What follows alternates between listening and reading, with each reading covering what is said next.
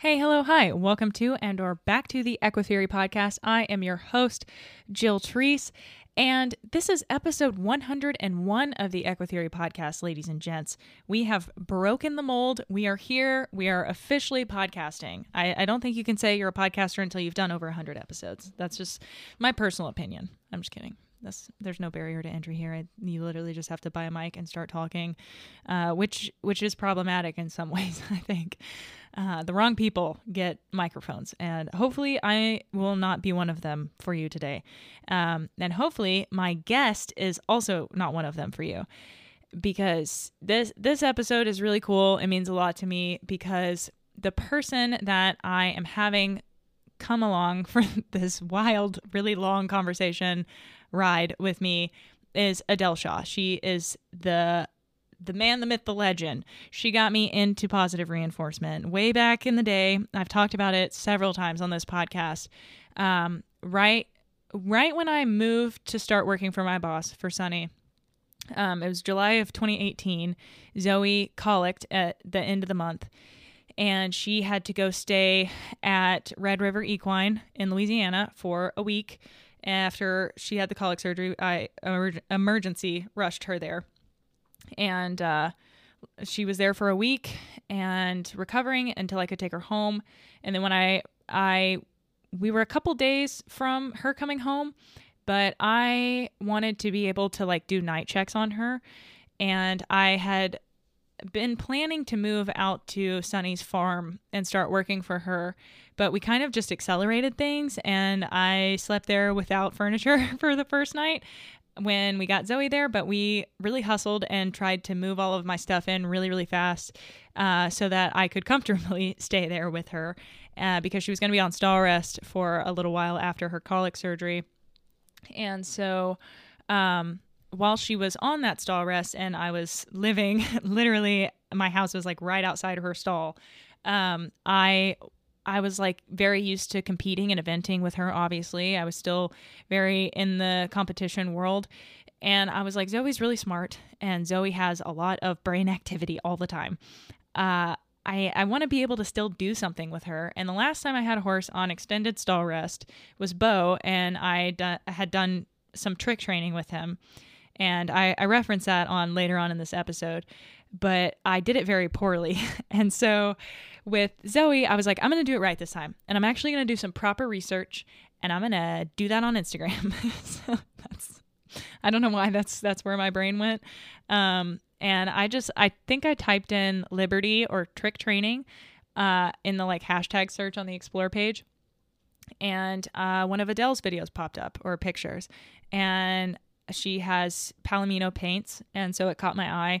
I'm not really a big paint person, but her ponies do be pretty, so I clicked.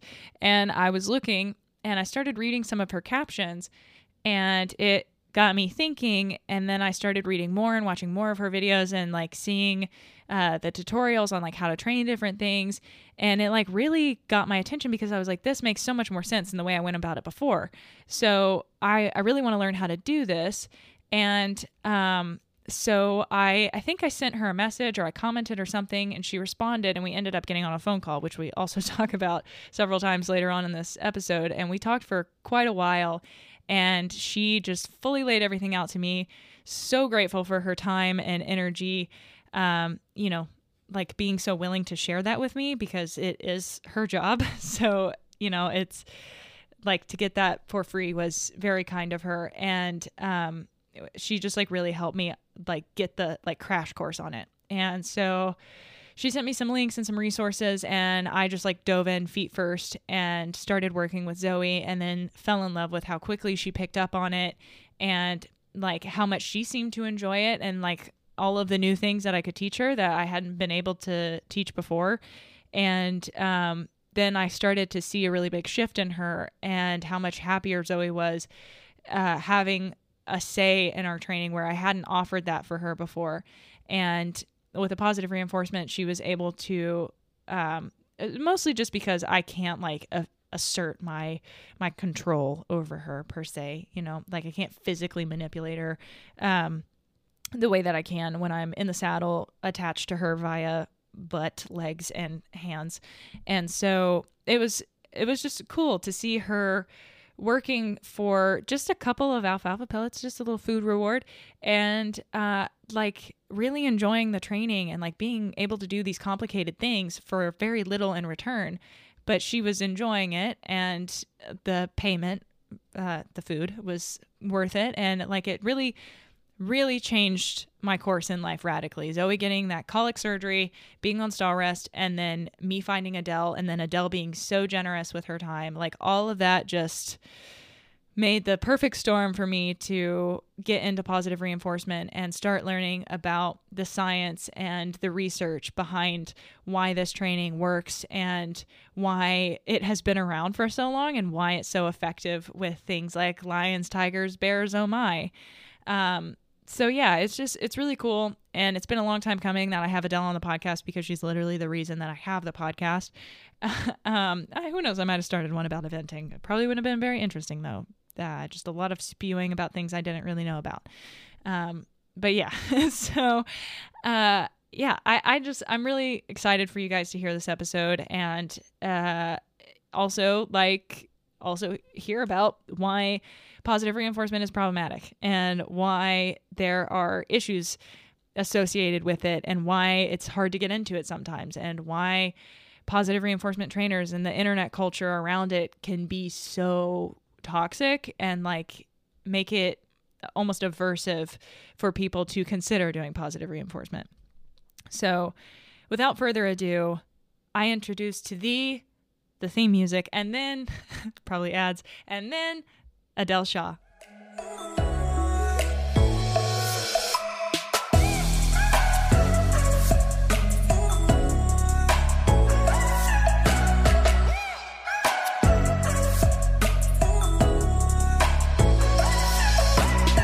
Doesn't her lovely theme music just go so hard? I don't know if you're listening with headphones in, but you should. The intro and outro music is a banger. I never get tired of it, and it gives me serotonin, okay? Anyway, without further ado, we're going to get into some ads, and then Adele Shaw. Friends, I'd like to talk to you a little bit about the Equitheory Patreon. By becoming a patron at one of the 3 tiers, you automatically become an equitheorist. As one holding this holy title, you may simply monetarily support all things Equitheory content creation, as every little bit counts, and it goes a long way toward making the show better and science-based training and management education more accessible. Or, alternatively, you have my permission to reap the sweet benefits to which you now have access. Those decadent benefits include supporting the show, Jill and the Horses. That's me, it's third person, first and foremost, of course. But also discounts in the Equitheory store, Patreon exclusive swag, which is a fun word that they use, which is a mug and a sticker, but you know, your questions dubbed as those with the highest priority for podcastual response, and access to the members-only Discord server, where you'll be able to join a community of like-minded equestrians, vote on topics for upcoming episodes, share your triumphs, get advice when you get stuck, and access to all of the beautiful sciencey minds of other trainers.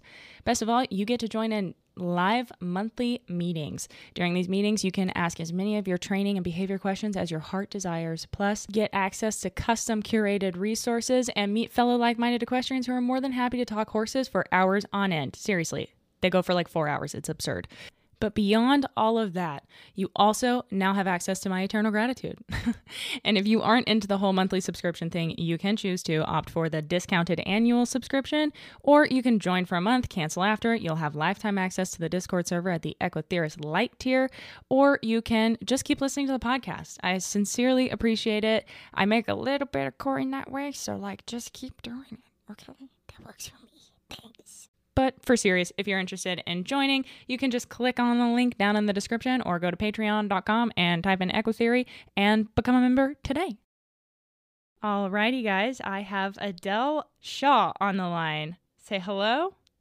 Hello. Well, for those of my listeners that, God forbid, don't know who you are somehow, would you like to give a little bit of an introduction? Yeah, for sure. So my name's Adele Shaw, and I'm based in Texas. I'm a certified equine behavior consultant. And let's see, what else do I do? I do a lot of different things. People always ask me, like, what do you do? I'm like, how do I not spend an hour explaining this? So I'm a horse trainer, but also a behavior consultant. So kind of what that ends up looking like is that I have like two different sides of what I do. I call one side kind of like my mentorship trainer, coach side of things. And then the other side is when I work on behavior cases where we've got some abnormal behaviors or extreme behaviors, anything dangerous, anything like that. I get called in for that. But then I also do a lot of education through social media, and I got Instagram, YouTube. What else? I have TikTok, Facebook, blog, podcast. Anyway, all the things. And so I'm also a podcaster. I do clinics, things like that. All the things pretty much. I don't know where I find the time to do it all. I don't but either. I do. I seriously wonder sometimes if you sleep because it's a lot. I think back in 2013, I slept for a couple hours. Okay, yeah. You're just a vampire. Don't need it. It's fine. Which is actually really funny because I probably need more sleep than the average person. If I don't get 8 hours of sleep every night, then I get sick. So I actually do sleep a lot.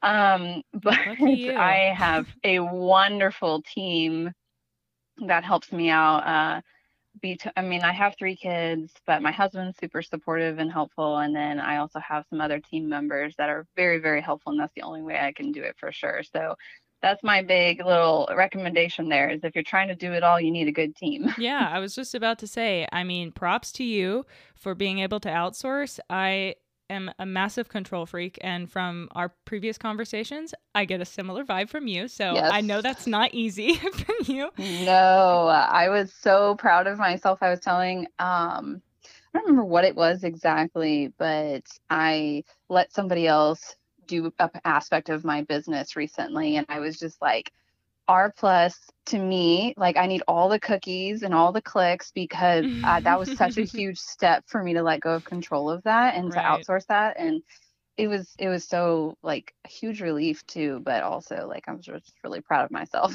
for doing that. You absolutely should be. I know first and foremost,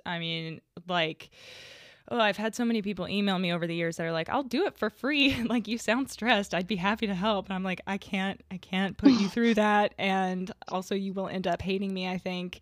And I need to mature before I allow anyone to help me because I don't think I would be a good person to work for at the moment.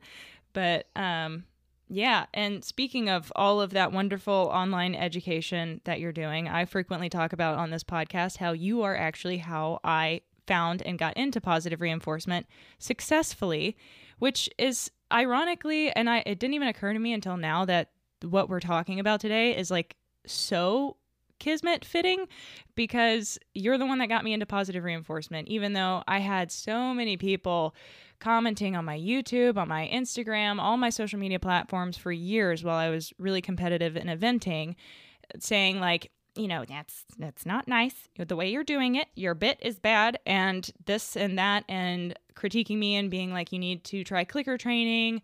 You're being abusive, blah, blah, blah, all of those things that super put me off of clicker training, which is not what it's about and not what clicker trainers are / should be. I know we don't like the word should in this household, but in an ideal world, we need to be positively reinforcing the people as much as the horses and not continuing down that cycle of coercion and shame and guilt and all of that. But you were the one that got me into it because you managed to successfully break through that barrier, and your generosity with your time and information and knowledge to share with me and explain to me what was going on with all of this clicking and treating nonsense.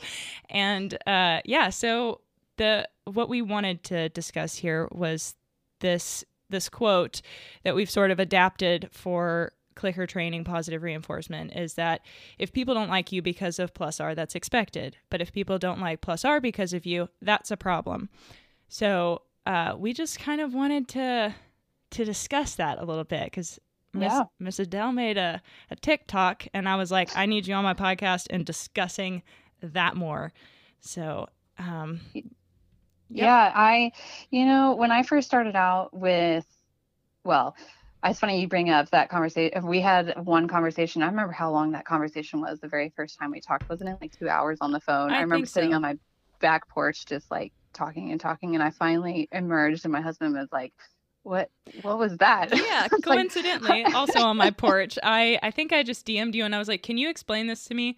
And yeah, which was like super rude. I mean, first and foremost, which I think I've said 3 times now, but like to just be like, "Can you give me a bunch of your time to explain this to me?"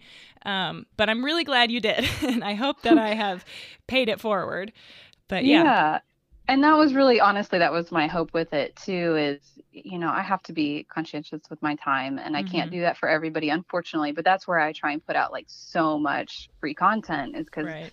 if you want to know it, if you want to hear it, like it's here, like you can find it all. You could self-educate. I just didn't want Um, to. I wanted you to explain it yeah. to me because I'm a child. Well, you're no, you're like me, and we need somebody to like give it just like straight, like let's talk about Mm-hmm. this. And you had a lot of questions and Yeah, a I lot of need to be able doubts, to and interject and be like, hey, wait, what about this? Wait, explain that again. Like, I really yeah. struggled with negative reinforcement, positive punishment interplay there for a minute. And you were like, Hmm. just keep learning about it. You'll come around. Yeah, and I think, that just happened to work out, and I love how it worked out, obviously. And you've been more than paying it forward, and I love how your reach and your podcast, and I've been a big fan of yours and following all your stuff for a long time now too. Right back But I at you. just I just love how even it just reminded me, your kind of journey and watching it reminds me so much of my own too. And it's so, when I first started looking at clicker training and positive reinforcement, I had all the same doubts and the questions, and I didn't understand. And I was like, okay, but all the food, like, what are we doing with all Mm-hmm. of this food? And it's just bribery, and, all of the normal questions, which I know you've collected a very long list, which was a valuable, valuable list of a lot of the different doubts and questions that a lot of your followers have had or Right. currently have. And I know I was reading through that list, and I was like, yep, mm-hmm, yep, yep, yep. I had all of Mm-hmm. those. I have had them, and I had to go through them. I had to work through them. And sometimes people would answer those questions for me, and I still had to go and experience it myself before I really Yeah. believed it. Or Right. there's an emotional guilt shame sort of block there that allows you to like, or doesn't allow you to really hear that information. Mm, And the list she's talking about, for those listening, I asked on Instagram like what put you off of positive reinforcement in my story, and I compiled a really long list. Thank you guys, of responses, and I had much the same reaction of like, this is all my history, that it's hard to get into in the beginning. And like I said, some things are hard to accept or hear or really let sink in. And then there's also some level of, wow, some of the things that I did to my animal are maybe not what I thought they were, and are probably harmed my relationship with my horse, if not definitely harmed my relationship with my horse, which I talk a lot about on this podcast. But yeah, go on with what you were saying. I yeah. interrupted. No, you're fine. So, and I know I've been there too. I've had so many horses where I look back, and I like to think of it as learning in retrospect, because just some of the stuff that I did to my horses, or just for years and years and years, like stuff that's regularly frowned upon now wasn't then, and I Mm-hmm. did those things. um, like hyperflexion and riding, just like all the things I did them. And so when I started looking at clicker training and positive reinforcement, it was it to be able to accept that information.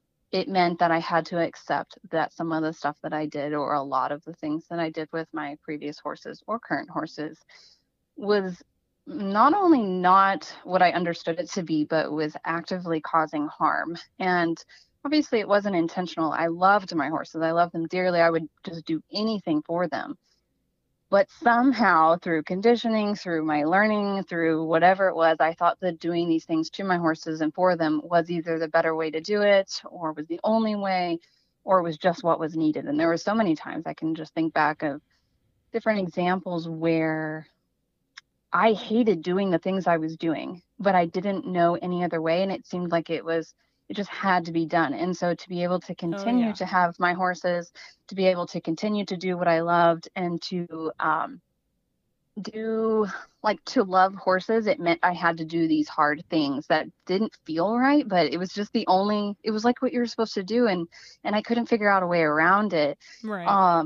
And just talked myself into like, well, this is just what everybody does. Like, you just got to do it, and it's okay. Your horse will forgive you, or maybe it's not as bad as you're making it out to be. You're being a baby about it, on and on. It's a horse, just Yeah. because I'm having to get off mid-ride and cry because I whipped my horse several times consecutively, and I feel very bad about it, but it needed to be done, or my trainer told me to. Yeah. There's so much dissonance there, like really, really difficult dissonance, especially when you're a kid. I mean, I can't remember or tell you how many times as a child, like, I would just do these awful things to my horses that I was instructed to do when the horse did X, Y, and Z. They bite at you when you girth them up. Well, just hold your elbow out. So it's not like you're hitting them, but they run into your elbow every time. And so I'm effectively punching my horse in the nose every time they try to tell me, hey, that hurts. But I didn't know at the time. I thought he was just being a jerk. And that's what needed to be done for his own good. And that's just so not the case. But and even in the moment, it feels so wrong. And to not have any alternative, like, all you can really do is just sort of give into it and be like, well, this must be what's right for them, so I can at least rest easy on that. But when you're offered an alternative, then, especially with stuff like that, you almost meet this crossroads where you either have to accept, oh, okay, there's a kinder alternative to the girthy example. I can not punch my horse in the nose, and I can solve that bad behavior another way. But I'm also going to have to accept that I probably didn't need to be punching him in the nose, and he didn't like that. That hurt. That was not nice for me. Or you can take the other path that information is nonsense. There is no other way. And preserve your ego, and, like, not in the sense of like egotistical, but like your self-identity, esteem. Preserve it that way by being like, no, that isn't reality. What I'm living in is reality, and I'm doing the right thing. And I think that is what's really hard to get past with switching or incorporating positive reinforcement. And I think a lot of times, and I'm very, very guilty of this, when I first switched over to positive reinforcement, because of that and having come out of that, I almost overcompensated and overcorrected, and then got really, really self-righteous because I was like, well, now I know the truth. Yep. And now you must also know the truth. And if you disagree with me, you are wrong and bad. And you're also hurting your horse. And I have no issue telling you that. And it was like that. I felt so, like, when I finally came out of the woods, so to speak, and saw this other side and was accepting it to make myself feel better about myself, I would assume, this is my theory anyway, as to why I went the, like, hardcore purist shamey route, was that, like, I needed to feel better about myself somehow, and bringing more people to the light, so to speak, was the way I went about it, while also simultaneously putting them down to lift me up, which is no bueno. And we've learned and grown, hopefully. So yeah, but Yeah. I think it's really easy to fall into. I mean, I definitely walked that same path. And that's why I say, like, watching your journey has definitely felt like I've watched myself, in a sense, like how it was for me. And oh my gosh, definitely, I went right down that path too. And I was very intense. I feel like it's a rite of passage, maybe. Yeah.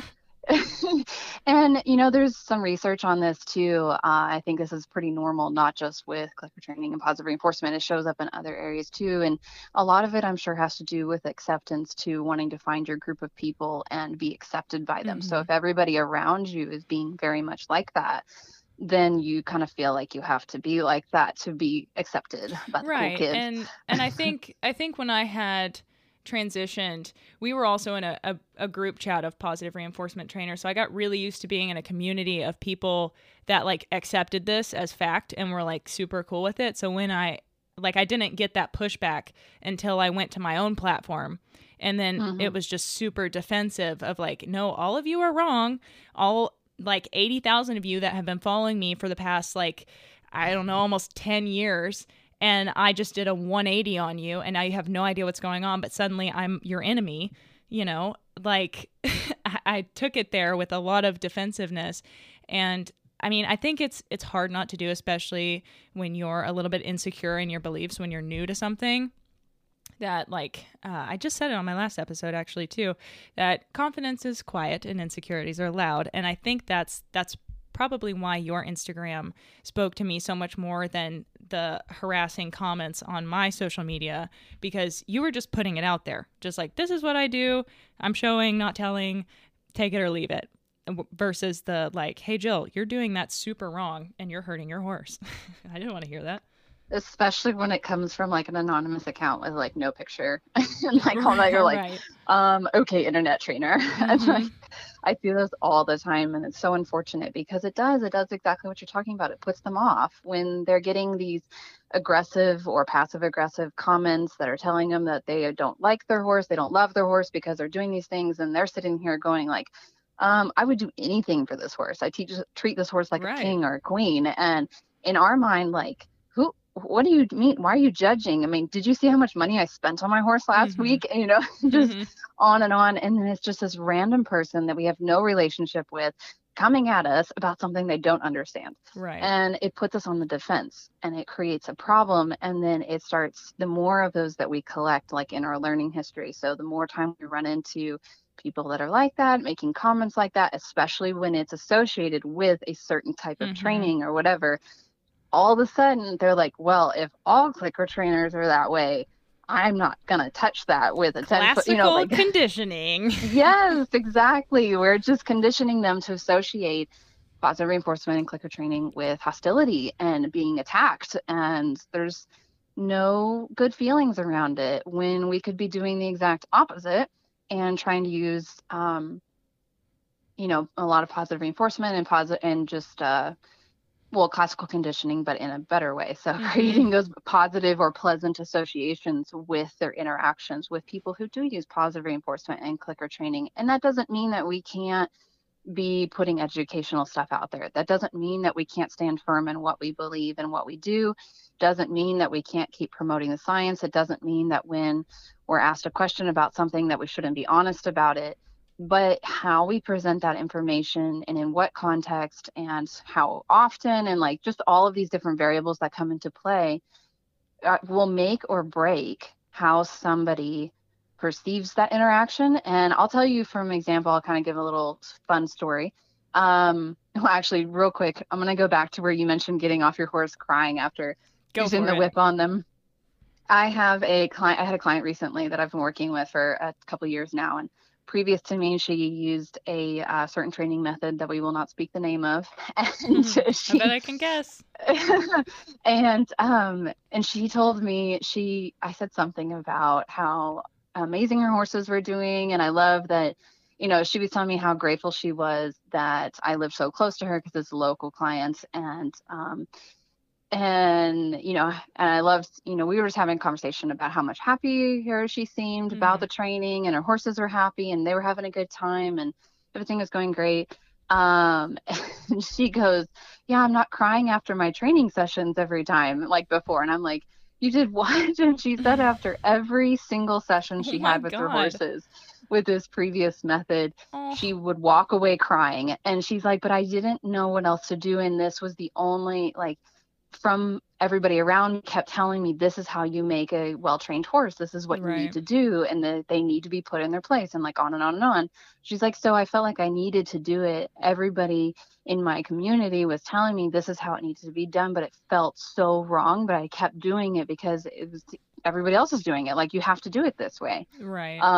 And there's so many people out there that are like that, myself included. And it's so sad that people are walking away from interactions with their horses crying because of what they had to do to make it work. And that's just terrible. So much of my experience growing up with horses was doing just that. And, you know, I mean, it's hard. And then once you find another way, positive reinforcement or what have you, that's kinder, even if it's not, even if it's just more ethical, more Lima based, like listening to the horse and respecting the horse more than just like the anthropomorphic, oh, he's just naughty because he's or she's red and things like that. It's so unfortunate. And I mean, that's why we do what we do, because that is like, it's just people don't know and they don't have access to it. And, it's not that I think that, everyone needs to believe what I believe, but to at least have an alternative if you are not comfortable in what you're doing, and also science would say that maybe you should look at it anyway. Yeah. The other story I was going to give was working with my farrier, and she would tell you this story too. So that's why I don't have any problem specifying who it is. But she definitely, like, if I had just come at her and told her that she needed to clicker train and, blah, blah, blah, and she was treating her horses this way or that way or whatever, then, there'd be no way. Like, she would just turn it off, like, nope, not doing that, whatever. It would have just really turned her away. But one thing that I did while working with her now, having a professional relationship, changed the dynamic a little bit, because I really wasn't trying to teach her how to train. I wasn't trying to get her to do anything. I just needed her to interact with my horses in a certain way and do what she did best with the trims, right? Right. So I would see her regularly every 5 to 6 weeks over years. And we started off from a place of her thinking I was the weirdo clicker trainer who gave her horses way too much food. Like literally she's told me this. And to a couple of years later, she was like, well, I'm about to get a young horse, and would you show me some of this clicker training stuff? And then now she's like my biggest advocate and just loves sending me clients, and she wishes all her clients would work with me. And just, she's not necessarily doing a bunch of clicker training with her own horses, but she is such a, she understands it and she believes in it, and she is an advocate for it. And it's just been a very gradual, slow conditioning process and education process, and developing that relationship and showing by example rather than telling. Right. And there's no way that would have happened if I had just come at her telling her what to do and how to do it. It was all done by demonstration over time, and like a long time. It didn't happen in a couple of days. It was years. And I love that example because there's been a lot of other ones that are very similar, where when people have been working with horses for their whole life, like sometimes I work with clients who've been working with horses for 40 years, and I'm young, and so I still have quite a few years of experience, but not as many as they do. So you can imagine the immediate like wall that kind of goes up, or like, okay, this young horse person I don't have to. I'm in my 20s, so nobody thinks I know what I'm talking about. Yeah. So for them, for people who've been doing this for a long time, that have that long learning history, especially, not only, but especially, is so important to demonstrate and to present information very gradually as it's asked for, and it'll be much more appreciated and welcomed when it's demonstrated and done in a caring and a kind way, versus well, I'm going to show this person what's what, and so it's such a, I don't know, there's so many different experiences of working with people and different stories that come to mind where that was such a key aspect to it, was taking that type of approach. And I didn't used to take that kind of approach. I definitely took the I just had another person on my podcast, and she called it evangelical approach, and just like shouting it from the mountaintops, preaching at people, telling them this is the way, the only way, like really turns people off, a lot of people off, maybe not everybody, but a lot of people. And it turned me off initially. Yep. I was like, no, you don't feed horses by hand. You don't feed them treats. You're going to make them fat, lazy. It's so strange to me that, like, I saw a lot of people being like, you're not supposed to feed horses by hand. And I never got that growing up. I just fully missed that one, I guess. But some people did, because people tell me that too, that they didn't hear don't feed your horses by hand. No. I'm like, well, you're lucky, because, oh my gosh, that was drilled into me from an early age. That's so I would imagine, wild. I would imagine it probably depended on what type of boarding barn you were at or whatever. Like the place I was at growing up, the horses were largely underfed as far as like not enough forage, So poor enrichment, whatever. Yes, they're all very mouthy, all very bitey. All the lesson ponies were way overworked and had minimal to no forage or enrichment, and Yeah, so they were all very prone to biting. I just listened to your most recent episode on my drive today, and I found myself like, I have lived this story. And you were like, I feel like I'm rabbit trailing. I'm talking about something that's not relevant, but I'm going to do it anyway. And I was like, nope, I'm relating. So please keep going. But yeah, I never got that. And if anybody had told me to, I would have ignored them because I liked hand feeding and wanted to do that. And I remember when I first started, like trying to get my horses to do different things via hand feeding, which is very, very poor attempt at positive reinforcement. And I didn't have the vocabulary for it at the time. But I remember with Bo when he had been on stall rest for like 8 months because he had half of his hoof cut off for a keratoma surgery. I was like, I'm going to teach him all these tricks while he's on stall rest. And it did not go well because I was like, you have to bow to get the treat. What are you not understanding, horse? But I think that's not a half bad metaphor for how a lot of traditional training is done with, like, in regards to when you teach a horse to, say, learn to steer under saddle. A lot of people, especially in the Arkansas neck of the woods, you just get on the horse and then start pulling until they do what they're supposed to. And they only get the reinforcement at the end of the behavior, probably when they've completed a full circle. Then they get the release of the rein. And that's what I was expecting from Bo in the same vein with the bow. I was like, you need to be all the way down. It needs to be perfect. You're like rounding your back. What is this? You're not getting a treat for that. Do it better. Oh. And so I think it's hard, especially when you look at positive reinforcement, because I saw a lot of it's too time consuming. It's really hard to learn. I don't have any positive reinforcement trainers in my area, so I'm going to have to learn it myself. It feels like I'm starting over.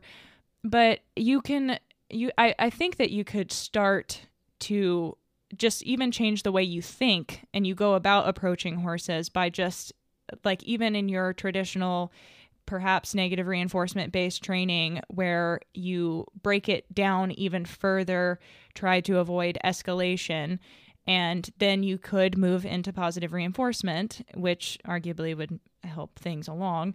But I think it's a really different way to think.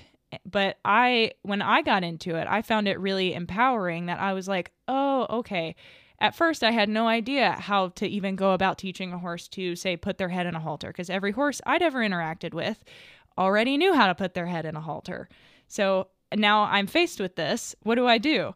But then having positive reinforcement from having worked with Zoe, when I'm faced with foals that need to learn how to halter and I don't want to, corner them and throw a halter on their faces when they're terrified, scrambling, then you can go, okay, what do they need to do first? How can I break this down and make it more manageable? And then there's a lot more confidence and, like, feeling capable that comes with that when it's bite-sized and you can break it down more. And I think that's where we lose it a little bit with asking people to consider shifting to positive reinforcement, because it's just this big monster. It's like, how do we break it down into the small pieces so it's not this big, daunting, overwhelming, awful thing facing down people and asking them to change everything that they do? It's horrible, awful. Yeah, I think I'm a little bit torn because on the one side of things, 100% with what you said, because as a positive reinforcement trainer now, focus trainer, whatever, I'm a million times better with my negative reinforcement training, like so much better. And you have to understand, for anybody listening, I've done and studied extensively all of the other methods. I did like all of the things, and it wasn't that I was undereducated as far as when it came to negative reinforcement, maybe based on what a lot of more updated type training approaches are doing now. I miss some of that stuff because there's some really good programs out there that are really educating their clients on effective training with negative reinforcement now, but back then, no. But understanding shaping plans, understanding approximations, understanding setting your learner up for success, low stress following Lima, all this stuff. Like we can apply all of that with negative reinforcement, all of it. And that makes you a better trainer. And there are clients, there are horses that I have, I do intentionally use negative reinforcement for that specific situation. Now, that is not my main area of focus. Those are pretty far and few between now these days because of where I am focusing my business and my energy and time, but they do come up still. And I am much better with it now. And it's really low stress. It goes over really well. And unless the horse is packing serious trauma around that particular behavior and pressure, it usually goes very well. Yeah, I experience much the same with, like, I live on a horse farm where I have my boss wants a bunch of our horses that come through the barn to be sold traditionally. There are some that we want to focus on with positive reinforcement and go to positive reinforcement only homes. But yeah, I mean, the reality is the traditional world flips horses faster. You can get them sold faster. And I am an employee, so I must do what I'm asked. But I completely agree with you. Like, having used positive reinforcement and clicker training, like, has made me a far better negative reinforcement trainer because of the planning and being able to mentally and quickly break down a behavior, assess a situation, assess the cause, assess how I might address it for a particular horse. And I think we just miss a lot of that in our upbringing in the traditional world. And like, if we were to just improve that on its own, just teaching basic operant conditioning and lesson programs could go super, super far in terms of helping people have a better relationship with their horses and be more effective in their riding and training. Yeah, and in addition to that, the better timing. I mean, working with a clicker makes you really good with your timing. So, and that can be applied to negative reinforcement too. Instead of the click, it's the release, and it needs to be very timely. It needs to be, and it needs to be frequent. And that's the other thing is I feel like people withhold, like you mentioned earlier, reinforcement for way too long. Right. And look for their lumping criteria, all of that with negative reinforcement. And, a lot of, thinking back to like my early days riding and training, and even for a long time, it just felt like a bunch of like really ambiguous push pull, right? Until you happened upon the final behavior. And then it's no wonder too. And I look at this also from a rider's perspective, and people being able to achieve higher levels of riding.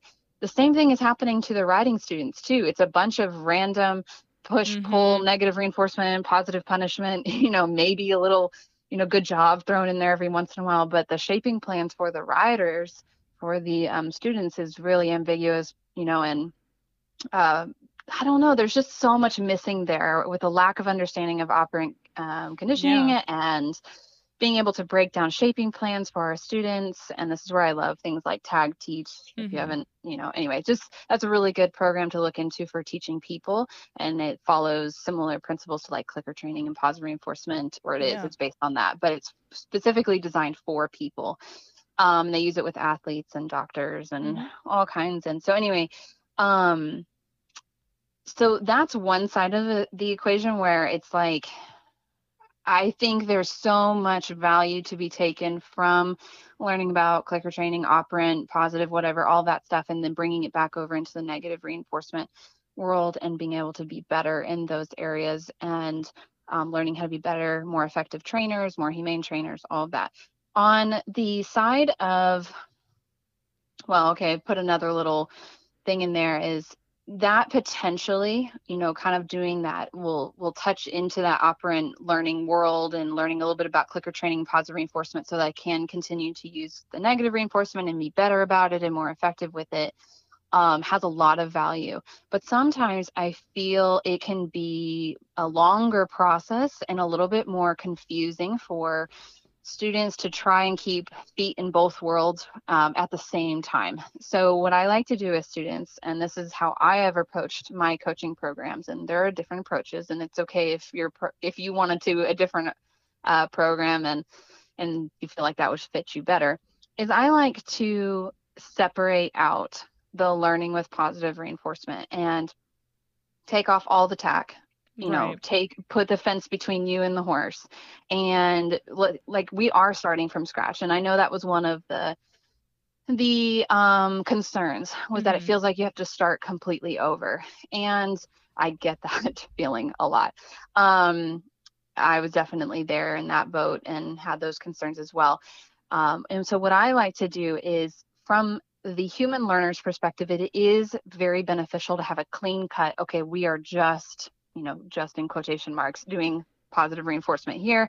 I'm going to learn about shaping plans. I'm going to learn about timing. I'm going to learn how to do this force-free without manipulating the horse, without applying pressure, because we have our learning history that tells us, oh, the horse isn't backing up, we need to lean into them. Right. Well, we just applied some pressure. And I want my students to learn how to achieve training the backup without resorting to those old learned behaviors. I want to start completely from scratch.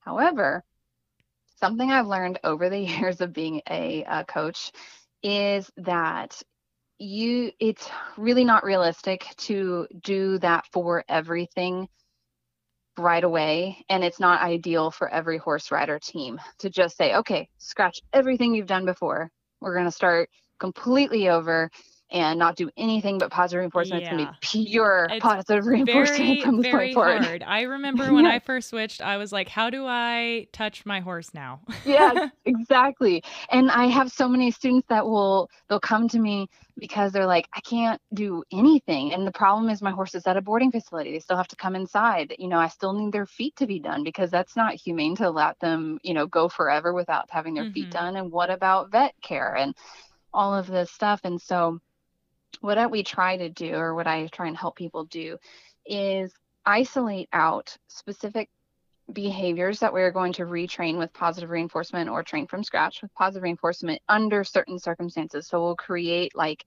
a clicker training classroom, right? So like maybe not the round pen, but because that usually has a history with it, but maybe the pasture. The pasture is where we do all of our clicker training positive reinforcement. And then outside of that is when we do our normal, quote, normal stuff. So I still lead you into the barn. We still do our farrier appointments. We still do our riding lessons. But then we go back to the pasture and I take your halter off. And now we start with our clicker training sessions. And then what happens over time is that the human learner builds confidence and skill and experience. And the horse starts establishing more and more functional behaviors, because we need the behaviors to be functional to be able to achieve vet care and riding and all that. And then we build from there until we can go about day-to-day stuff with the positive reinforcement trained behaviors. And so it's a slow transition period, but it's clean cut. Does that make sense? Rather than like mixing it all together. For sure. When I went to the Alexandra Curling Clinic, I remember I was still fairly new to clicker training, and I had asked her something about that obviously to her smelled like I had done this. And she was like, you don't have to throw the baby out with the bathwater, Jill. Like, you still need to be able to like be safe and do things with your horse. But the point is to like start replacing things as you go. And one of my favorite things that you always say is horses are very, very good at context and understanding context. And my horses very well know the difference between Jill with a treat pouch on and Jill with a treat pouch off. And there's so many different things that you could do. That one I think is very easy, but you could train at a different time in the day from your traditional rides. You could, have a 30-minute break and put on a different halter, or go to a different area, or use different equipment, or put on your clicker training hat, like have a literal clicker training hat. I mean, there are things that you can do to help delineate the two, to number one, keep you separated from the traditional brain and your horse separated. Because like you're saying, it is really hard to separate your quote unquote traditional brain from your brand new shiny positive reinforcement brain. And I remember Zoe knows how to back up, because when I first started clicker training, I couldn't help myself but just tickle her chest a little bit, because she already knew that. So then for months, anytime I went to scratch her shoulder, she started backing away from me. And then I was like, I was just petting you. Like I didn't mean to, but then I created a super strong reinforcement history for it, because it was mildly aversive at one point, because I would put my hand there and then gradually start increasing pressure until she backed up, and then I'd take the pressure off. And since she knew that cue, I didn't have to apply very much pressure. And then when I went to teach back up, I just kind of used the old cue and then clicked and treated. And then it just got extra reinforced and potentially converted to a positive reinforcement cue. And then all of a sudden I can't pet my horse anymore because I'm still trying to assert my will with pressure. And then when I tried to teach it with hands off, I couldn't help myself leaning. And I didn't notice that I was leaning until I went to that Curlin clinic, and Cindy Martin was like, "Hey, Jill, can you like not lean at your horse?" You think she's responding to your word, and she's not. She's responding to you leaning. Turn around, face the other way, and say the same cue. She will not back up. And she was right. That all to me sounds like a stimulus control issue, though, because she just was picking up on, oh, if the human touches me, because she wasn't differentiating between when you would scratch her on the chest or whatever versus the shoulder. She was just going, oh, she touched me in the shoulder region, therefore must back. Yes, historically quite bad at stimulus control in the beginning. I almost broke my foot not putting hip targeting on stimulus control. Oh, yes, I remember that one. Yep. And this is why, friendly reminder to all the people listening, we start with a stationary behavior. We start training clicker trained behaviors, positive reinforcement with what I call a default neutral, but there's other people call it like an attentive neutral behavior, or there's different words for it. It doesn't really matter. The whole point of it is your horse is standing with you calmly. That's the first foremost behavior that you train. You do that first before you do anything else. And then you can build from there, but definitely revisit stand with me calmly throughout each training session and make that your most reinforced behavior. Because if every horse is confused, the whole point of it is they go, I don't know what else to do. I know that the most probable behavior to be reinforced is just standing here. So I'm going to go ahead and do that. Yeah.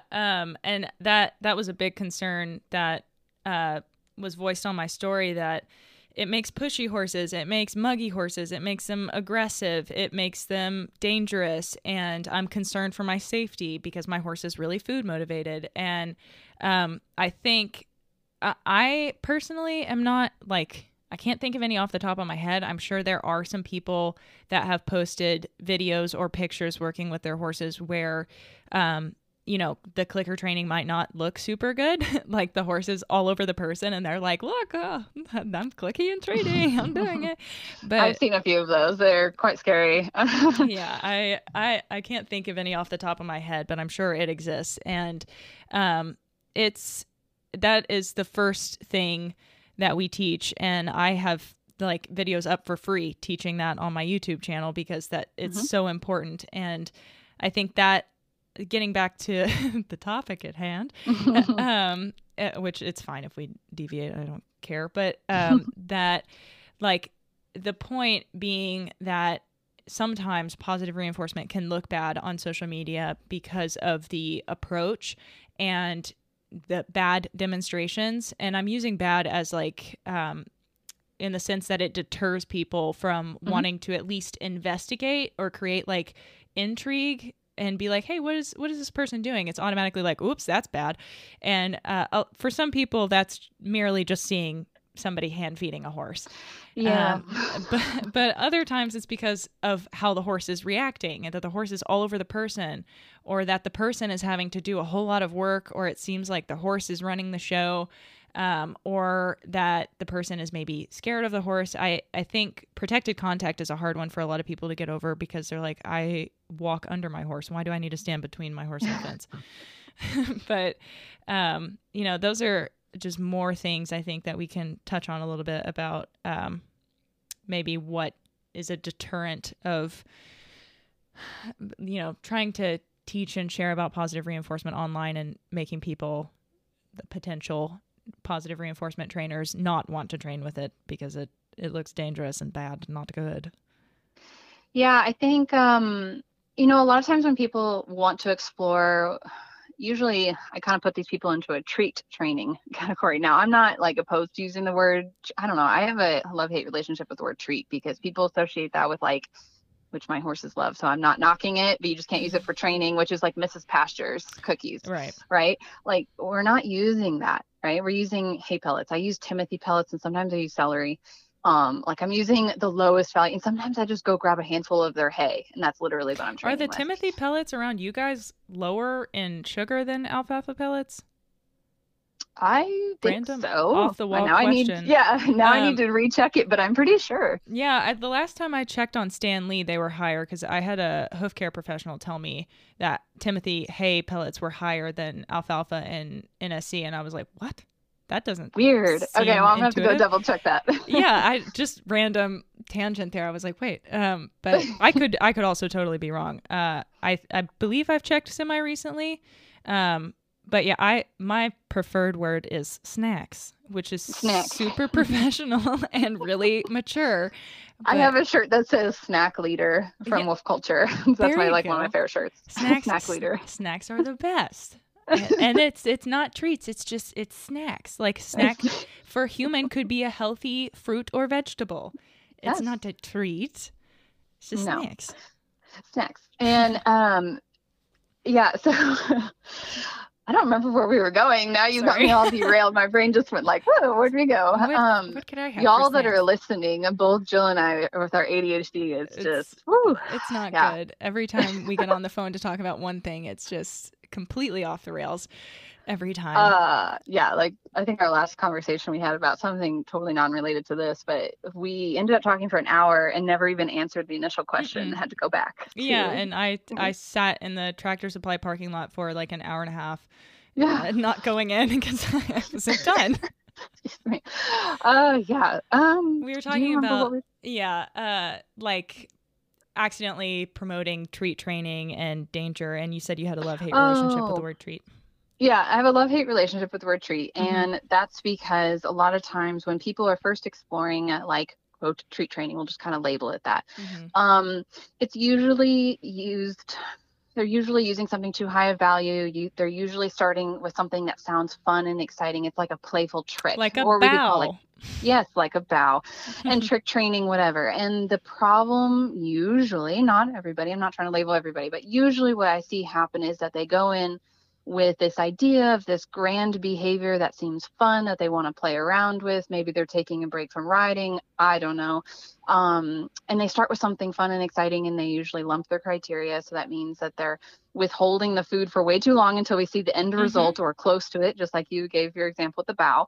And so I see things like rears, a Spanish walk, bowing, running around, bucking, playing, all of these things. Okay. And I'm using the word play very loosely here. Yeah, that's a whole nother topic. And we end up creating horses that are extremely frustrated. They're basically going like, I can't figure this human out. This is super annoying.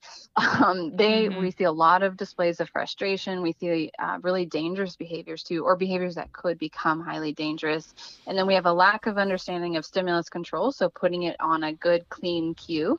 And just, there's all of these factors that get played in, and we see horses that are kind of out of control and look really dangerous to be around. And I've been doing this for a long time. I've been training. I literally feed pounds and pounds and pounds of food every day, and this is all I do every day.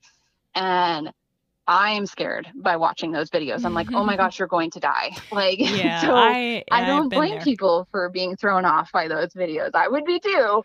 I definitely had several with Zoe, because right when I first started training, I fell into that. Okay, I've done target training, and now she can trot with me. That's fun. And like I just taught her how to touch her nose to a target, and now I've escalated super fast, not differentiating to follow a target versus touch the target. And now my horse is trotting next to me with her nostrils pulled back and her ears like you can't see them because they're so flat against her neck. She's so upset. Oh, but she's a mare. Didn't you know? That's normal. Right. It's a concentration face, Adele. Concentration face. Oh my God, that annoys me so mad. And I'm like, and then I'm stuck in this, okay, now that I know she has kissing spine and presumably sacroiliac issues, is it a pain related thing, or did I build it in with frustration and now it's a part of the behavior, and like trying to parse it out? And I know that I talked about this like over a year ago, and I think I talked to you about it. Haven't been consistent with Zoe. No, I haven't fixed it. Sorry. But, we got better at it before I just forgot that I had a horse, and worked on other people's horses, which is how the it horse goes. trainer's life, Right? Yep. And yeah, so I think that, you know, there's still that element of like wanting to protect the ego, and also accidentally having faulty training, well-intentioned but faulty nonetheless. You know, it doesn't mean you're good or bad. It's objectively just now you have something else to work on and change. And I think that I probably have a couple of videos like that. Like I did some photo shoots where I was trotting with my horse, and I can't use 90% of the pictures because she looks like I'm beating her, even though I'm just running next to her. Yeah, for sure. Yeah, that I definitely added to that pile, but I cut you off Well, again. and no, you're fine. I think, you know, my encouragement to people that are on the fence is you need to really go look to the professionals, right? If you are going to learn how to jump, if you are going to learn how to do dressage professionally, if you were going, okay, ideally, I'm getting nervous. okay, sorry, okay, if you were going to, I don't know, learn a new training method, or just go outside of horse training. Pick a different sport. Like, okay, you're supposed to go and learn from people that know what they're doing, right? And have a good reputation and are qualified in the area. Okay, fine. If you want to be a doctor, you're not learning from the person down the road who gave a shot one time, right? You're going to a school and you're getting your years and years of education, and then your years and years of experience, and then you go and work under somebody and you learn. And then I tell people to think about, okay, so you've been riding for X amount of years, whatever. Maybe you're even a professional at this point. You are a professional in your industry in the horse area. Maybe you're a professional reining rider. I don't know. Anyway, how long did it take you to get there? And how many instructors did you hire? And how many practice hours did you put in? And how much training did you do? And how many, you know, this on and on and on. It didn't happen overnight. And when you're learning about clicker training and positive reinforcement, maybe I'm not telling you it's going to take 20 years, but it is new, right? You're learning a whole new skill set. You're learning a whole new way of communicating with horses, a whole new set of behaviors, a whole new way of looking at things. You're changing your lens. Like, it is going to take time, and you need education, you need coaches, you need experience, and you know, you're just going to have to, one, forgive yourself for learning mistakes. And that's just that's just a learning opportunity, accidentally right? Teaching your mare to pin her ears when she's trotting next to you. Okay, I don't even know if I've talked about this much on social media. I keep meaning to, but only so many hours in the day. And I taught River the same thing. I actually don't do target training with my mare River anymore. So that'll take you off the hook. You don't need to do it. When I first started working, and for you guys that don't know, she's my 6-year-old mare that I've had since she was 4.5 months old. She was my clicker train.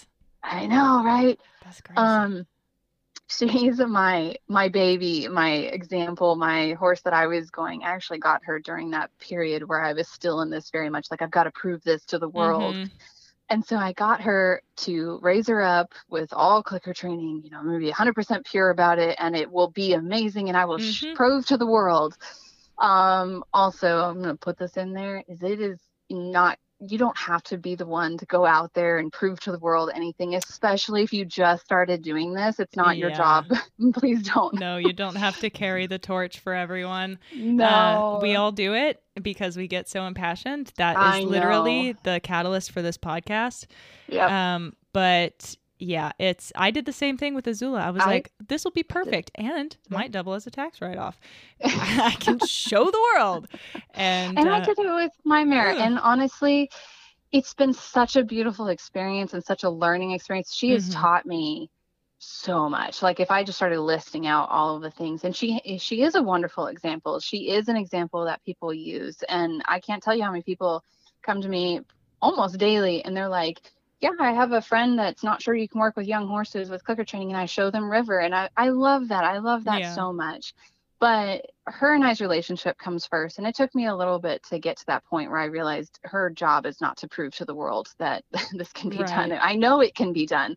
It's just, she just happens to be one that is experiencing it, one of the first, and it's going to be amazing and beautiful. But anyway, I did make mistakes. I made mistakes with her. I poisoned some behaviors, like following the target. I built a lot of withholding and frustration into it. And Duration's hard. Well, And I just having also, a literal carrot stick in front of their face practically. right. I've been able to successfully teach every horse pretty much since her how to do it without that. I mean, not every horse, but yeah, it's gone really well since that, because Ditto. she taught me. She taught me how to watch for that. And how not to do it. Yes, how not to do it. She taught me how not to do it. And then there were other factors at play, and this has actually been the hardest part with her, is that as much as she was supposed to be my demo horse, my horse that was supposed to prove to the world, she's got stuff. Like, she had bowed front legs that needed multiple surgeries, and they're fine now, but I didn't realize when I was teaching her targeting that those were starting. And so she was likely in pain, though. So just like with your mare, right. We've got some underlying pain conditions that we're building into this whole experience of being asked to move to get the food. And if we don't move, we don't get the food. And so it's a mess. Yeah. And then we also discovered she has PSSM. So that also got built into it too. Anyway, it's just been a thing. And so I decided for her that I just set that one aside. I'm just like, I have so much other stuff to work on, and I don't need that one, and it's okay. She does not need to prove to the world what I can do. It was more about me again, right? It was my ego, because it was like, no, this mare needs to show the world what I can do. And I'm like, that is so much weight on her. This is way off topic, but no, it's not. I'm sitting here thinking about that, and I'm like, I think that is also a big part of what we're talking about, that there's all this pressure and guilt and shame. And I did want to say something regarding the, like, what you were talking about, like, you need professionals to help you teach. And it sounds daunting, but I was listening to, I think it might have been Warwick Schiller's episode about influential books, because I'm like a major book nerd, and I am really, really good at buying them, not super good at reading them, but he summarized super well. So I feel like I can just have them on my shelf and be like, yeah, I got there. I got close enough. But he first approximation. Yeah. I think, I forget who wrote it, but I think the book was called Mastery. And he was describing how when you're learning a new skill, you advance exponentially faster than once you know all of the basics, you plateau and you're like, well, I don't know what to do. And that happened to me really, really hard with clicker training. So that resonated with me. And my boyfriend always gets mad at me for citing my sources, because I'm always like, well, on this podcast or on this one, he's like, I don't care. I think that's great. I don't care what Kirk Honda said on Psychology in Seattle, Jill. Just tell me the thing. I'm just impressed that you remember their names. That's the only reason I don't cite more, is because I'm like honestly drawing a blank on people that I meet every day. I try to. I think it's largely a part of imposter syndrome. I'm like, I don't want anyone to think that this came from me. It didn't. I'm not arrogant, please. I'm humble. I was raised in the South. But anyway, that happened to me really, really hard with positive reinforcement. Like, I got into it and I was like doing all this and I'm advancing really quickly. I'm learning. I'm like taking in all of this knowledge. I'm applying it. I'm getting better at it. I'm honing my skills. And then once I got to the point where I felt like I can take on clients, and then just kind of like, this one client I took on was for trailer loading, but it ended up being self-haltering, bridling the saddle, also has trouble. Nobody can touch her ears. Right. And and you also have to teach targeting, and like there was so much that went into it. So I ended up like running pretty much the gamut, and that has been happening since with all the other horses that I've taken on. And so now I'm like, okay, well, kind of whatever's thrown at my way, like I'm pretty confident that I can figure it out, even if I haven't done it before. And don't let anyone hear that I said that, because the second I'm asked to do it, I will suddenly regress right into imposter syndrome and be like, I have no idea what I'm doing. Except for you're blasting this on your podcast. Right. But I'm in my office by myself. Nobody can hear me. Oh, okay. But yeah, I do just want to, I guess, bolster what you were saying with the added caveat of like, yes, it requires a team and dedication and learning, but so does doing it traditionally. And just as quickly as you are able to advance there in the beginning, it's the same with positive reinforcement. If you put as much energy as you did with starting writing or just doing things traditionally, I mean, you go through the roof. I mean, I taught Zoe targeting and then manners and then following the target, which didn't go well, but we need to ignore that one. And then self-haltering and then self-bridling and then reconditioning the tack. And then can she follow this target over a pole? Can we do X, Y, and Z? Can she lift this leg? Can she target her hip? Can she now walk sideways when I'm standing on the side of her? Can I get her to literally side pass towards me?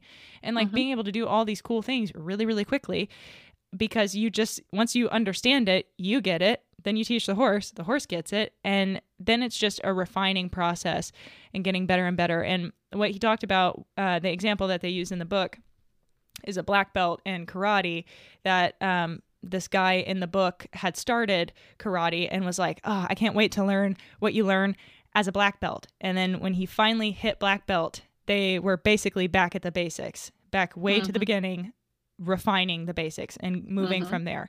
And like I said, with feeling like I can teach pretty much anything, which sounds arrogant, but if you understand the basics of operant conditioning and you're familiar with your species, horses, it's just a matter of coming up with the right shaping plan or management protocol for the most part. And like, if you can find what works for that horse, and I know this might sound like an oversimplification, like it is complicated, but at the same time, once you know the basics, it's easy to like make the complicated simpler. Does that make sense? And I'm gonna butcher this quote, but it's from Ken Ramirez, who's an amazing trainer. You guys should definitely check him out. And he says advanced training is just the basics done very, very well. And that's really what it is. I mean, it is more than that, but it's also not. It's like you have that foundation that you lay, and it's the basics, and the basics are hard to learn. And then once you learn them, it's a matter of refining them and then building on them, and everything keeps building, and you always revisit the basics and you build the basics into everything. It's just, they get more and more complicated, like more detailed, more, there's just more to them. There's more variables about them. So when I look at things like I'm going to train, like right now, my Mary River, I keep bringing her up because I've been working with her a lot lately. Lucky you. Working with your personal horse. I'm jealous. Part of it, the reason I'll give you my little trick here is that I have to do all of my videos for my courses. So I use my own horses for those. So I'm kind of like, it has to happen. So it's really great. It works out nicely. Yeah. It's still working. So it's worthwhile, right? Exactly. And it keeps me motivated, and it's cool. It works out. So I'm working on like doing in-hand at Liberty dressage with her with positive reinforcements, all clicker trained. But I'm starting from a default position, which is my very beginning foundation behavior. And then I gotta, really, like you said, it comes down to shaping plan. So I gotta know, okay, what's going to be my cue for this? How do I need this to look? In what context are we going to use this? How long does she need to hold this behavior for? Is it going to morph into anything else? Do I need it in so we need to know all of these details, really being able to piece all of that apart, and then knowing what to do with all that information. That's what you learn in the basics. And then all it is just a little bit more detailed and complicated as you get up into the more, quote, advanced behaviors. But yeah, I totally agree with everything you said. Well, that's good. One thing I wanted to add to that too is that I say instructors and coaches and all of that, and which would be amazing. And there are a lot of opportunities to work with coaches all over the world. I mean, I teach, just for one example, I teach people in France and Canada and just Germany and everywhere. So, and I do real-time coaching. So it's like I'm sitting right there. I know. I saw your TikTok or some video the other day of you like actually working with someone, watching them on Zoom. And I was like, props to you again with the control freak issue. I had to like pause. Number one, because I'm in a master's program, so I'd like have to cut my horse and social media time in half. But the like just the control issue of needing to be there to be like, no, wait. let me get in there. And that sounds like you need to work on your hands-on part. You need to be a little less hands-on. Oh yeah, for sure. And I mean, the clients that I've worked with in person, it takes me a hot minute to get there. And usually we have to put the horse away and I need them to clicker train me first before I'll pass the mantle and let them clicker train their horse. Well, I do that too. We'll do human to human practicing all the time. But something I have learned, and I'll just kind of pass this on to anybody who cares, is that it's so critical that the client learns to do it themselves and actually does it themselves. Because I can step in and do it all. Like I can train your horse to do a piaffe and do dressage pattern backwards. And well, I mean, that might be a little hard, but like in no time. You're not always going to be there to load the horse. Yeah. And also, if they don't understand how we got there, they can't replicate it for anything else. And if they don't have that relationship with the horse either, because I can't tell you how many times this has happened, where I leave and everything falls apart. I come back, the horse is like, recognizes my truck, knows what's happening, whips it all out. It's beautiful. And, you know, that happened way more before early on in my coaching career than now, thankfully. But a lot of that has come from realizing that I need to be way less hands-on, and I just need to do better as far as like how I'm coaching. And I can do some demonstrations, but it's really, they need to be clocking that time, and they need to be really comprehending like how we're achieving each step. Anyway, going back to community, that's where I was going to go with next. I think too many people isolate themselves or accept a Facebook group as their form of community when it comes to doing this new thing. And then you're just putting yourself on an island, right? You're isolating yourself, or you're putting yourself on an island with a bunch of extreme critics and people that are probably don't have your long-term best interest in mind. Right. So obviously you either need to join the EquiTheory Discord server where everybody's super nice and lovely, and we have I didn't know you had a Discord server. Of course I do. Live monthly meetings. If you become a patron at the $5 tier, you have lifetime access. Or to plug Adele, you also have courses with communities, and I listened to the full ad, so now I am fully informed on your last episode. And you can level up into the academy, but you get communities both way. Am I right? So quick plug. Yeah. No, we have the course, the initial foundation course, which is where we do the basics. But really technically, like we go into it, so you will walk away from the foundation. I bet you do. You will walk away from the foundation course fully prepared to do your own training if you wanted.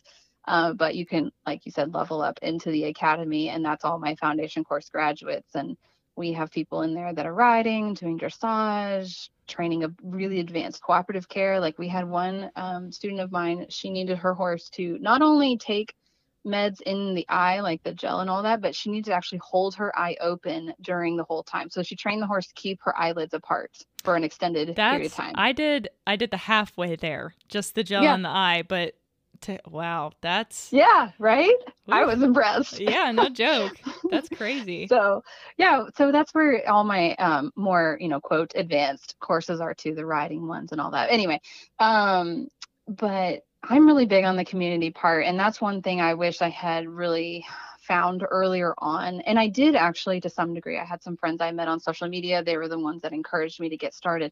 But without them, I would have absolutely failed. I would have never gone back. Like, you need a couple of people that are there to support you, bounce ideas off of, and also tell you when you need to keep learning and trying again. Right. Our WhatsApp group was like super integral to keeping me motivated. Like I remember my boyfriend at the time, he would always be like, "Who are you texting?" And I was like, "Shit, my positive reinforcement group, leave me alone."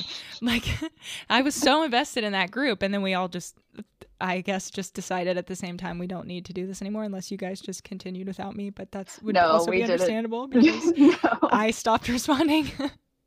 No, I think we all hit rough patches in life, and it kind of just fizzled. But we all have stayed, most of us, relatively connected. Yeah, but I think. I know you and I have, and there's at least two other people that I stay connected with. But I think that even if you don't have somebody that is like coaching you in person, or you're not taking a course right now, you need to find people, even if you have those people, you need to find a community, because I guarantee you that you're going to struggle. You're going to struggle no matter how good you are. if you're only surrounded by people who doubt you and ask you questions and don't understand and don't push you and don't encourage you and just don't believe in what you're doing. I mean, that's true of anything. Yeah, and Like, there's something wild about Facebook groups that, like, oh even yeah. if you're in a, like, don't get me wrong, the positive reinforcement, clicker training groups are super helpful and great, but Mm. sometimes it still seems like it just must be the nature of Facebook groups that everyone still is angry at each other and thinks everyone is wrong. Like, the other day I saw someone whose book I am reading currently arguing with someone on Facebook, and the other person was very convinced that this individual that is very accredited was wrong, and I was like, what is happening right now? This is so Facebook of them. But yeah, I mean, it's, I don't know. What would your suggestion be for a community then outside my Discord server, which is wonderful, obviously? Obviously. You know, I personally, I stay far, far, far away from Facebook. I do have my Facebook business page, but Oh, and same.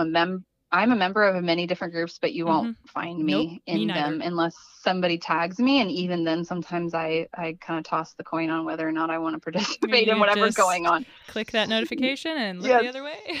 yes, that does happen. And now if it's a like a good thing, like they're tagging me like, hey, she's got her course, like I'll Oh like yeah. that or whatever. Love But you. Saw that for sure. I don't know how I keep losing the other notifications. Um, right. I would encourage most people to stay away from the Facebook groups. I mean, I know that some people love the Facebook groups and there is some good information on them, but I think you could find that same information somewhere else that's much healthier interactions between people. Like your course or my Discord server.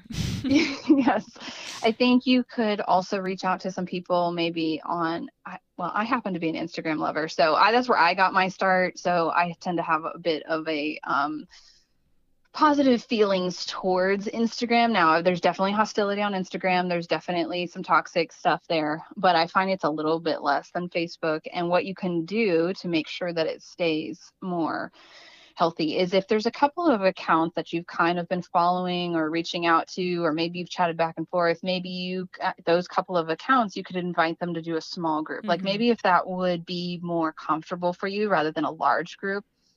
You guys, I mean, like a WhatsApp thing, you could create a Yeah. private little community or even on Instagram itself. Well, like you Maybe, invited me into that group, and I didn't know anybody else in the group, yeah. and was just like, I don't know who you guys are, but thanks for having me, and I can't wait to talk to you. And I learned so much from them and got a bunch of encouragement. And when it's in that, like, I don't know, everyone has like something to lose, sort of, which is maybe the most negative reinforcing take I could have had on that. But like, it provides a little more incentive to be nice and encouraging and be like delicate with your criticism. Would that be negative reinforcement or negative punishment? Because you'd be with removing the reinforcer. So I think it would be negative punishment. Like if they got kicked out of the group for being rude. Yeah, but if it's just a threat of that, would it be punishment already because it's just a threat? I don't know. Oh my gosh, probably doesn't even matter. Yes, I agree with you. They're more invested and there's more of a personal relationship. There's more personal investment, and it's not just some anonymous person that, even if they have their picture, even if they have a profile, people just use social media like it's some sort of barrier or protection, which it is, unfortunately sometimes. And just to say whatever they feel like. Yeah, and I think the key would just be to pick somebody that is open-ish, like they're comfortable sharing their horses and they're putting themselves on the line already online, and are like in the same boat you are, maybe, to be like, okay, we're both out here showing what we're doing, you know, versus people like that are creating a study group. Like, that way you guys are encouraging each other and studying together and like learning together. It would be probably beneficial to have one or two people in the group that are further along in their journey, as far as this particular thing goes, because that way you guys have, you know, you have somebody to look up to, and, you know, you can have different stages. And if you find somebody who wants to, that's a professional that wants to help too, that's great. But maybe it would be beneficial to have not have a professional in the group, because then that might make people feel intimidated and like they don't want to share. So I think probably a more close, small group of people that are in a similar area or similar part of their journey would be really beneficial community. That's what I know I got started. That's how you got started. And then obviously we've got the bigger groups, which my group is not all that big and is very closed, meaning you have to go through many months of the foundation course and then you join. And then, I mean, we're all super, and I'm just sharing this as an example of how the community should be. And if somebody posts something, we actually have kind of guidelines that unless you specifically put it in your caption that you were looking for help or advice, nobody else is allowed to comment advice. Like they're allowed to support and encourage, but they are not allowed to offer critiques or feedback. That, I believe, is also in my server rules, and I have mods because I'm not as active as I would like to be in the Discord server, but I have mods that are pretty active in there and monitor that for me, which is the nicest thing ever. Shout out Katie and Peyton. You guys rock. Well, and it's so important for people, myself included, to be able to show what we're doing and get that R+ for ourselves, because we're probably not getting it from the people around us here locally at our boarding barns or whatever. No. So we need to be able to do that without the fear of being critiqued and told it's not good enough, you know? Yeah, for sure. And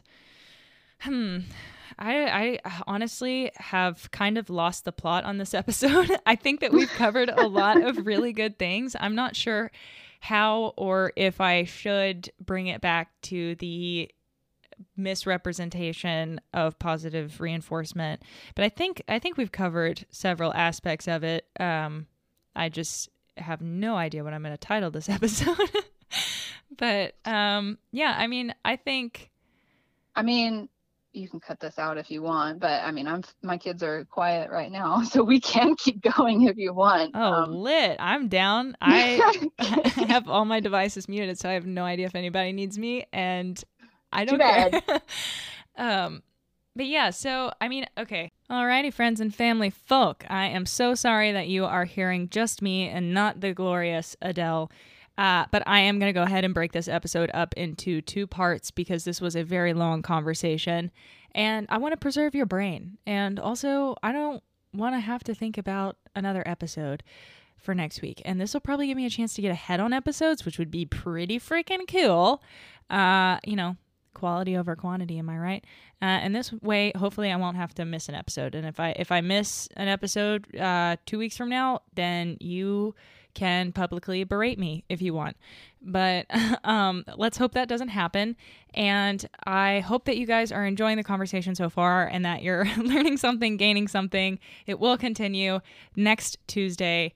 And this podcast is so cool to be able to do with Adele because she is literally the one. She's the one that got me into all of this and has been so gracious with her knowledge and her time. And it's so cool to finally have her on the podcast. It feels like a full circle moment. So I hope that you guys are enjoying it. And I will catch you guys in the next half next week. Thanks. Be sure to check out everything Adele related and rate, review, all of the things. All of the links are down in the description. Check them out. Okay, bye.